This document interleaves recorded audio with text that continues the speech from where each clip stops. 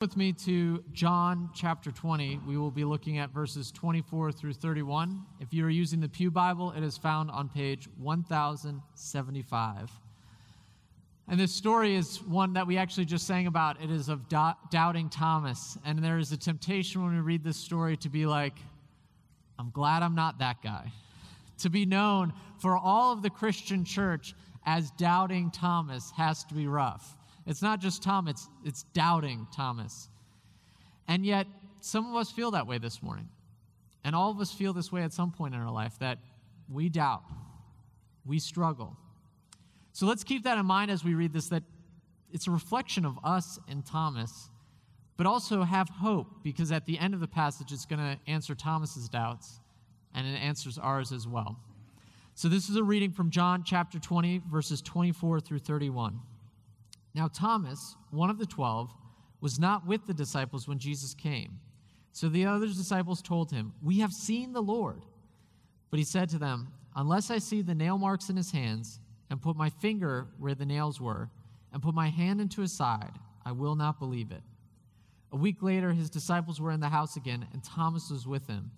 Though the doors were locked, Jesus came and stood among them and said, "Peace be with you." Then he said to Thomas, "Put your finger in here. See my hands. Reach out your hand and put it into my side. Stop doubting and believe." Thomas said to him, "My Lord, my God." Then Jesus told him, "Because you have seen me, you have believed. Blessed are those who have not seen and yet believed." Jesus did other miraculous signs in the presence of his disciples, which are not recorded in this book. But these are written so that you may believe that Jesus is the Christ, the Son of God, and that by believing you may have life in his name. Let us pray. Heavenly Father, we doubt. Some of us are doubting today, and some of us recognize times that we have doubted, that we've questioned, that we don't know what's going on, and sometimes we handle it well, but most of the time we handle it poorly, and we question your goodness. We pray this morning as we read this passage that it can give us encouragement. Not that it answers all the questions that we potentially have of the particulars of our situation, but instead it answers the eternal hope that we have purpose, that we have meaning, that you have come to give us life. We pray that as we hear these words that we are refreshed, that we are renewed, and that you continue to help us pursue the life of faith that you have given us in this world. In your name, amen. Do you doubt God? Do you have questions for God? Now, maybe you sitting here this morning think, of course not. I'm here, right? I'm in church. This would be a bad place to doubt God. But this is actually one of the best places. And there's times for all of us where we doubt God. The times where it is dark, those times where we sin, where those doubts start creeping in of, is God really good? For example, there might be times of doubts when you experience the death of a loved one. C.S. Lewis, the author of Chronicles of Narnia and numerous books on the Christian life, experienced death of his wife, Joy. And this is what he wrote when they found out that she had been diagnosed with an incurable cancer. He said, "The sentence of death has been passed, and the end is only a matter of time." It was 3 years. 3 years of them going through treatment, 3 years of them going through the preparation, and eventually 3 years of them going through the goodbyes. And C.S. Lewis, the writer that he is, and the man of faith, had to write, and he wrote this, and he said, "What happened? Where was God?" And on his book, reflecting on the death of his wife Joy, called A Grief Observed, he wrote this about his doubt of God. He said, "When you are happy, so happy that you have no sense of needing God, so happy that you are tempted to feel God's claim upon you as an interruption, you will be, or so it feels, welcomed with open arms. But go to God when your need is desperate, when all other help is vain, and what do you find? A door slammed in your face, and the sound of bolting and double bolting of the locks. And after that, silence. Some of you feel that way this morning. You are struggling with burdens that you don't want to speak out loud. Whether the death of a loved one, whether depression, whether family problems, whether health scares, maybe even doubt of your faith or doubt of God, and you feel like all you hear from God is silence. And it is scary. What do you do with all this doubt? And we have to be honest, all of us doubt at times. It's not just the atheist. Because right now, maybe you're in a position where you feel like, I'm very confident that God is real. But what about those times of sin? We may say in the minute that I am a Christian and that I believe in God, but when we sin, what we end up doing is believing the lie the sin told us and doubting the goodness and truth of our God. So I want to say this morning, if you are doubting, welcome. You are sitting among other doubters. But we have resurrection hope and truth and peace from God that will overcome every doubt and every sin. God answers Thomas's doubts, and he's going to answer ours as well. So to help us think through doubt this morning, we're going to answer 3 questions. How do we typically doubt? How does God deal with doubts? And then ultimately, how do we end up doubting well? So how do we typically doubt? Like we said, everybody doubts at times. So what are some of the ways that we handle those doubts? Well, look at how Thomas handled his doubt in verse 25. So the other disciples told him, "We have seen the Lord." But he said to them, "Unless I see the nail marks in his hands and put my finger where the nails were, put my hand into his side, I will not believe it." Unless God disproves my doubt the way that I want him to do it, I won't believe it. Where else have you seen this type of interaction? Maybe it's you walking in the store and you hear a child typically yelling or screaming, "Mommy, unless you buy me this toy, you don't love me. You have to prove your love by doing what I command." Now, we would never say a child giving an adult an ultimatum is appropriate. But what is Thomas doing? He is a man giving an ultimatum to God. I don't believe that Jesus rose from the dead unless he shows himself to me and I can put my hand in his. And we do the same thing with our doubts. There are times where we question God's commands, where it's written in God's word in black and white, and yet we say, I am not going to follow this command unless God makes it abundantly clear to me in the way that I want to be told. Or there's hard times in our lives, and we say, God, unless you make this easier for me, I'm going to find my own solution. I'm going to live life the way that I want because this is too much to bear. You have given me too much to handle. The child giving the parent an ultimatum is wrong. Thomas giving God an ultimatum is wrong. And we should be fearful, and we should repent, and we should say we are wrong when we start giving God ultimatums. And what actions would we expect from Thomas to take with his doubt, with his unbelief, with his questioning? Sort of my question for Thomas is, why haven't you looked for an answer? Because we typically do it with such silly, stupid things. When you're in a conversation with your friends and you go, who was that actor in that movie?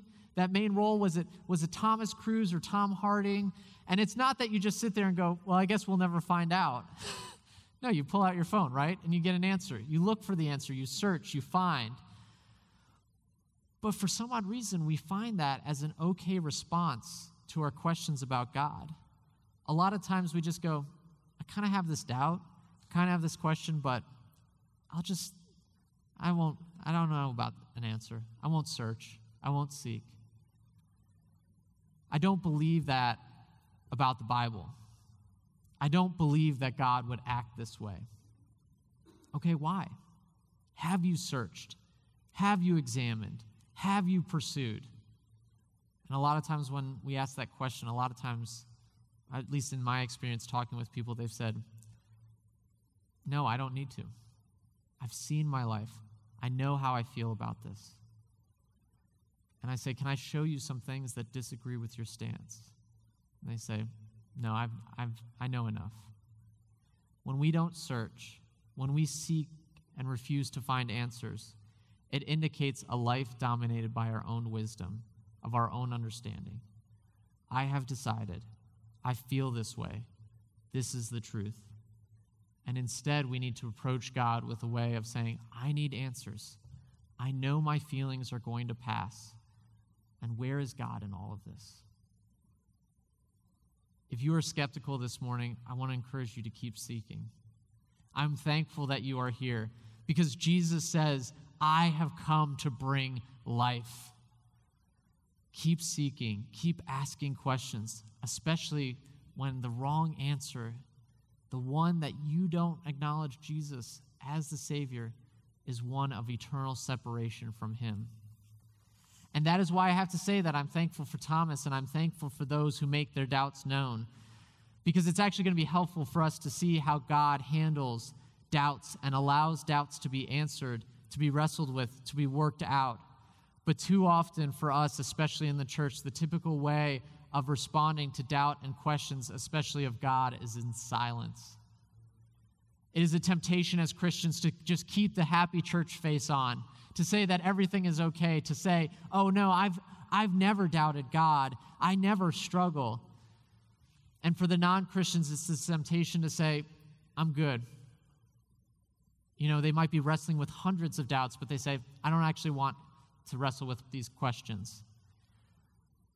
But both ways of handling it, both of concealing our doubts or of hiding our questions, is one in which it's going to erode away at your heart and erode away at the hope and trust and relationship that you can have with God. Because much like sin, when we sin, we doubt and question God's goodness, and sin thrives in the dark. It is one of those things that if we keep it hidden, it keeps eroding away at us. And that is the same thing with our questions and doubts of God. It's much like our relationships that we have with each other. You don't look at relationships in your life and say, 1 second you're great friends and then the next it ends. No, it's typically an erosion of the relationship in which an argument isn't solved, in which there's questions of bitterness or questions of motives and so on and so forth. And eventually the relationship, if not pursued, if not sought out, is eroded away. And that's the same thing that will happen with our doubts and questions of God if we don't bring them before Him, if we hide them. So be honest with your questions and doubts. Don't let it erode away at the dark, but instead bring them to the light so they may be answered and they may be healed. We all doubt, whether it is the reality of God or the goodness of God when we are tempted in sin. And typically we don't doubt well. We give God ultimatums, which is not our role and not the way that He answers doubts. And we settle on our own wisdom and understanding instead of seeking out answers to our questions and doubts. And a lot of us think, especially as Christians, that we are supposed to hide our doubts and questions. So if we all doubt and we handle doubt poorly, how does God respond to that doubt? How does God deal with our doubt? Well, how does God handle Thomas's doubt? Look at verse 26. A week later, His disciples were in the house again, and Thomas was with them. Though the doors were locked, Jesus came and stood among them and said, "Peace be with you." Then He said to Thomas, "Put your fingers here. See my hands. Reach out your hand and put it into my side. Stop doubting and believe." Now, if Jesus was the typical arrogant American, let's say male, how would He have responded? Thought I was dead, did you? I performed plenty of miracles, didn't I? You didn't want to believe this one? And yet, where is Thomas's position in all of this? Thomas is caught. Thomas is 100% wrong. And Thomas has to be in that moment trembling and beet red, blushing, just knowing, as the saying goes, he is about to eat crow in front of the disciples and Jesus because he is dead wrong. But how does Jesus respond? It is not one of arrogance, but it is one of humility, and He says, "Peace be with you." Jesus knows. Jesus knows the guilt and the shame and the embarrassment that is being thrown upon Thomas at this moment. And he knows that Thomas has to be thinking through his mind, I have doubted. I was one of the disciples and I have doubted. And I am going to be cast out. And yet Jesus claims Thomas as his own. And he says, even in spite of your doubt, peace be with you. We are not enemies, but we are one. We are friends. We are brothers.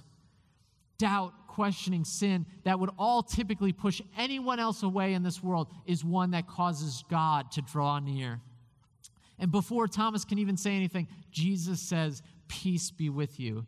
And Jesus does this with us as well. He provides peace because the whole reason why he came to this earth is to provide peace, to pursue us like he did with Thomas. And that pursuit led to the death on a cross, where he pursued us so far that he bore our sin, he bore our guilt, he bore our judgment. He takes our doubts and questions with us to the cross and puts them to death. And he pursued us then, and he pursues us now. When we sin, when we doubt, it is not one in which God looks at us and goes, gotcha. How dare you? What were you thinking? No, it is one in which God looks at us, and when we see him, he goes, peace be with you. Even before we speak, God says, I know about the sin. I know about the doubts. I know about the questioning. But let me remind you of who I am and who you are to me. Peace be with you. And Jesus not only brings peace to Thomas's doubts, but in this story, Jesus actually shows Thomas and us that he has been with us the whole time, because Jesus uses Thomas's own words to answer his doubt. Now, Thomas had to wait a week, and he had to suffer sort of under this doubt of this question of God. And yet, the answer to his doubt comes with his own words. Jesus says, Thomas, come see what you've claimed that you've wanted to see, and doubt no more. See my hands. And even though Jesus physically wasn't there when Thomas gave his ultimatum, he knows exactly what Thomas said. It is as if Jesus is saying to Thomas, I have been with you the entire time. I have been here the whole time, and I am here with you now. Even though Thomas had to wait a week, wait on God's timing, even though Thomas didn't see Jesus until this moment, Jesus is expressing to Thomas and to us that he is with us. Even though we might not see him, even though we might not feel his presence, he is here. He is with us now. And I know that it is hard. There are times throughout my life that I wish I only had to wait a week for God's answer and God's comfort. A week seems like nothing. But God knows what we're going through. God knows our doubts. God knows our sins, and he pursues us. He says, I've been with you the whole time. I haven't left you on your own and just appear and leave again, but he says, I will be with you, and I will never leave nor forsake you, even when you doubt. And what is the thing that ultimately overcomes Thomas's doubt? It is not him physically putting his hand in Jesus. It is not touching. It is not even him observing to make sure it's Jesus. No, he actually falls to the ground and he says, my Lord, my God. And he recognizes that Jesus is not Google. Jesus is not a statement of facts. Jesus is just not a textbook of evidence. But no, he actually falls to the ground and he recognizes that Jesus is life. Jesus is God. Jesus is his Savior. And it is not for us to study and observe and look at the text and go, I think there's some good points here. Let me apply them to my life. No, it's actually saying right here that there is life, that there is radical change of our hearts, that there is power, that there is a radically different world that is being presented here. Because what is being presented here is nothing like the world. In the world, it says you do good, you're rewarded. You do bad, you are punished. And yet, in this right here is a radically different world in which it says the God who should reject us because of our doubts and our sins and our questions instead says, peace be with you. A God who does not run away, a God who does not laugh at our doubts, a God who does not laugh at our questions, a God who does not go in the opposite direction, but a God who actually comes towards us and pursues us and says, I am here. Peace be with you. I am your Savior. So where's your doubt this morning? Is it in God? Then let me challenge you. Where are you going? What are you doing? Where do you place your hope? Ultimately, non-belief is also an act of faith. You can say, listen, the world simply exists, just a random happenstance. My life has happened just because of random things. Me sitting here this morning is a random act. That's an act of faith. But Thomas's doubts of the disciples and what they were saying was going to lead him to a dead man with no hope. Your explanation of your faith, of one where the world just simply exists, is one of no hope, no purpose, no meaning. But God is saying to you this morning, have hope. He knows your doubts, and he says, peace be with you. He has known you even before you were born. And he says, my purpose and your purpose will be found in me alone. Have hope this morning because a Savior has appeared to tell you to doubt no more, but see a love that has fully come. He fully knows you. He fully loves you. Even in spite of all your weakness and shame and questioning and doubt, he says, I love you. And I know that I would rather live a life of hope than one of hopelessness. And if that is you this morning, then call out to Jesus. Recognize that you have probably been asking the wrong questions, that you have been giving the wrong ultimatums, that you have been sitting in your own wisdom, but say no more. Say, I need a God, I need a Savior, I need someone who will come and change my heart from my wickedness and doubts and from a life that I try to live on my own to a life that has been changed. We doubt poorly. But God handles our doubts. And God says, peace be with you in spite of doubt. And God says, I love you in spite of doubt. And God says, I am near in spite of doubt. So the question for us now is, how do we deal with our doubt? And some of you might be sitting here thinking, so what? All right, I don't doubt well. All right, if Jesus is real, then he handles my doubt well. So what? I still doubt. And on the one side, there might be you who have those questions of creation and those what you feel as logical questions where you go, hasn't science disproved Christianity? And for some of you, you're on the other side where it's more of an issue of the hardship of life and that it feels like there's been so many struggles that you say, I can't believe that a God would allow this much suffering in my life. So for those who believe, how would you answer these questions? What do you say to yourself when you have these questions? Because there's a temptation to answer these two people in two radically different ways. To present answers to this person as if the Bible is a series of arguments or a science textbook, and there's the temptation to go on this side and say, no, let me show you all the ways that God can provide comfort to help you to keep going on, keep holding on, keep staying strong. But how does the Bible actually respond to doubt? Look at look at the end of the passage in verse 30. Jesus did many other miraculous signs in the presence of his disciples, which are not recorded in this book. But these are written that you may believe that Jesus is the Christ, the Son of God, and that by believing you may have life in his name. What is the solution that is provided? It is not one where, hey, let me give you all the logical answers over here.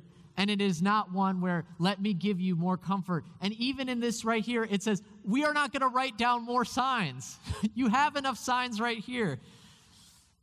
It is one in which the solution isn't to believe more or do better. What it needs and what we need to overcome our doubt is not necessarily the answers to the doubts themselves, but what we need is what has been revealed to Thomas and has been revealed to us, that Jesus is Lord and God, so that we may believe and have life. A real God has made contact between us and himself. And the purpose of this morning, the reason why we gather together, and the purpose of God's word is so that you may believe and have life. Not just answer to your doubts so that you slightly change your life of saying, oh, that's a good point. Let me just slightly do something a little bit better. But it's actually to radically change your life because your heart is then able to exclaim, my Lord and my God, change everything about me. And by believing, you might have life. And do you realize that there is actually something for those who don't believe that I can't explain, and maybe you can explain to me, but I can't give a logical reason or proof to explain why millions of people around the world today are going to get up and leave the comfort of their own homes to gather together to worship an invisible God unless there is something more here, unless there is something that has overcome our doubts. And here's the thing, it doesn't overcome our doubts the way we expect, because it's not like you're going to ask anyone who is a Christian and say, oh, well, I had 20 questions about God, and I talked to another Christian, and by the time they answered the 20th question, I was like, you know what? I think God's real. And it's not on this side where all of a sudden you were suffering and you were having a hard time, and the person was providing comfort for you and saying, look how God can provide comfort, and they said, you know what? I think I'll try God rather than 4 hours of Netflix. All right? Because neither one of those are the answers. Those aren't the things that overcome our doubts. All right? And my response to you this morning, if you are doubting, I am glad you're here. I don't want you to feel like I'm making fun of you at all. But I have to be honest with you, I probably haven't answered your doubts at all. Your questions, when I started this sermon saying that we're going to deal with doubt, you probably said, all right, I got plenty of doubts. I have plenty of questions. And you haven't answered a single one. And it's true.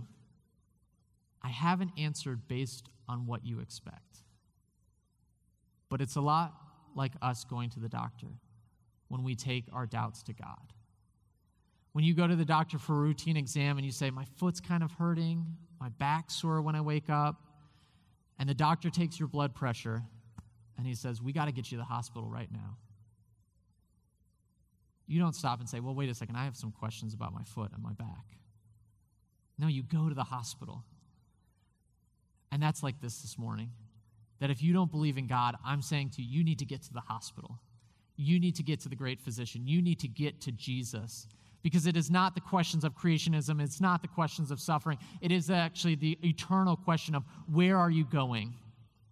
What do you believe? What is going on? And what's happening in this passage is actually a revelation of saying, we want to provide you with something greater than your questions and answers. We want to provide you life, a life full of joy, a life full of meaning, a life full of purpose, and an eternal one with a Savior. And my prayer for everyone that I meet is not that I would be the one to help them find God, but instead that they would be the one to call out to God saying, God, come find me. Because that is what he did for Thomas. He found him. And that is what my prayer is for you.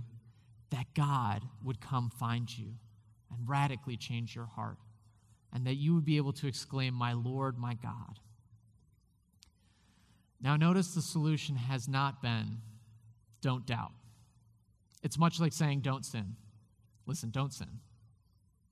But we are prone to wander. Listen, don't doubt. But the darkness comes. So what do we do when we doubt? Don't give doubt a hold by giving in to the temptation of ultimatums and resting on your own wisdom. See that God promises peace when we even have doubts of him, and that he has been with you the entire time, even in your doubt. And finally, remember that our doubts are not overcome by facts or good feelings or the right answers, but it's by a relationship with the Savior. So how did C.S. Lewis overcome his doubt? The silence he felt from God in the time of grief. He recognized that his faith had been a house of cards. He was going through the motions and doing the right things, but his relationship with God was not where it should be. And he realized what he needed most was Christ. And he wrote this about his desire for his wife, but more importantly, his desire for God. He said, I want joy, not something like her. A really good photo might become, in the end, a snare or an obstacle. And I need Christ, not something that resembles him. If you're approaching God not as the goal, but as a road, not as the ends, but as a means, you're not really approaching him at all. Don't approach the Bible and God as the road or means to your questions. Approach them as the goal and the end to your searching. Find Christ, and you will find reassurance and hope and peace and resurrection. God is waiting, and he is ready to say, peace be with you. Let us pray. Heavenly Father, we struggle. We doubt. We doubt your goodness by sin. And we think that a lot of times it is your fault. A lot of times we give you the ultimatum. A lot of times we say, you need to solve this on your own. You need to prove to me why I should change. But that's not the way that this is done. You pursue us, you find us, you seek us out so that, not that we have answers to our doubts, not that we have answers to the questions that we were expecting, but instead you radically change our hearts so that we have a relationship. We have a God who says, peace be with you. We have a God who says, I love you in spite of your sin, in spite of your doubts. We pray this morning that anyone who is struggling with doubts, that they recognize that it is not a single question. It is not something that if only I get this answer that I'll believe in God. No, there will always be another question. There will always be another doubt. But there can be an end to that searching by finding a relationship, an eternal life with you. We pray that those who are with us who are skeptical, they feel welcomed, because this is a place of doubts and a place of sin. But those are things that don't stay. It is a place where you come and heal and say, peace be with you. Let that peace transcend all our understanding and all our own wisdom so that we see your glory above our own. In your name, amen.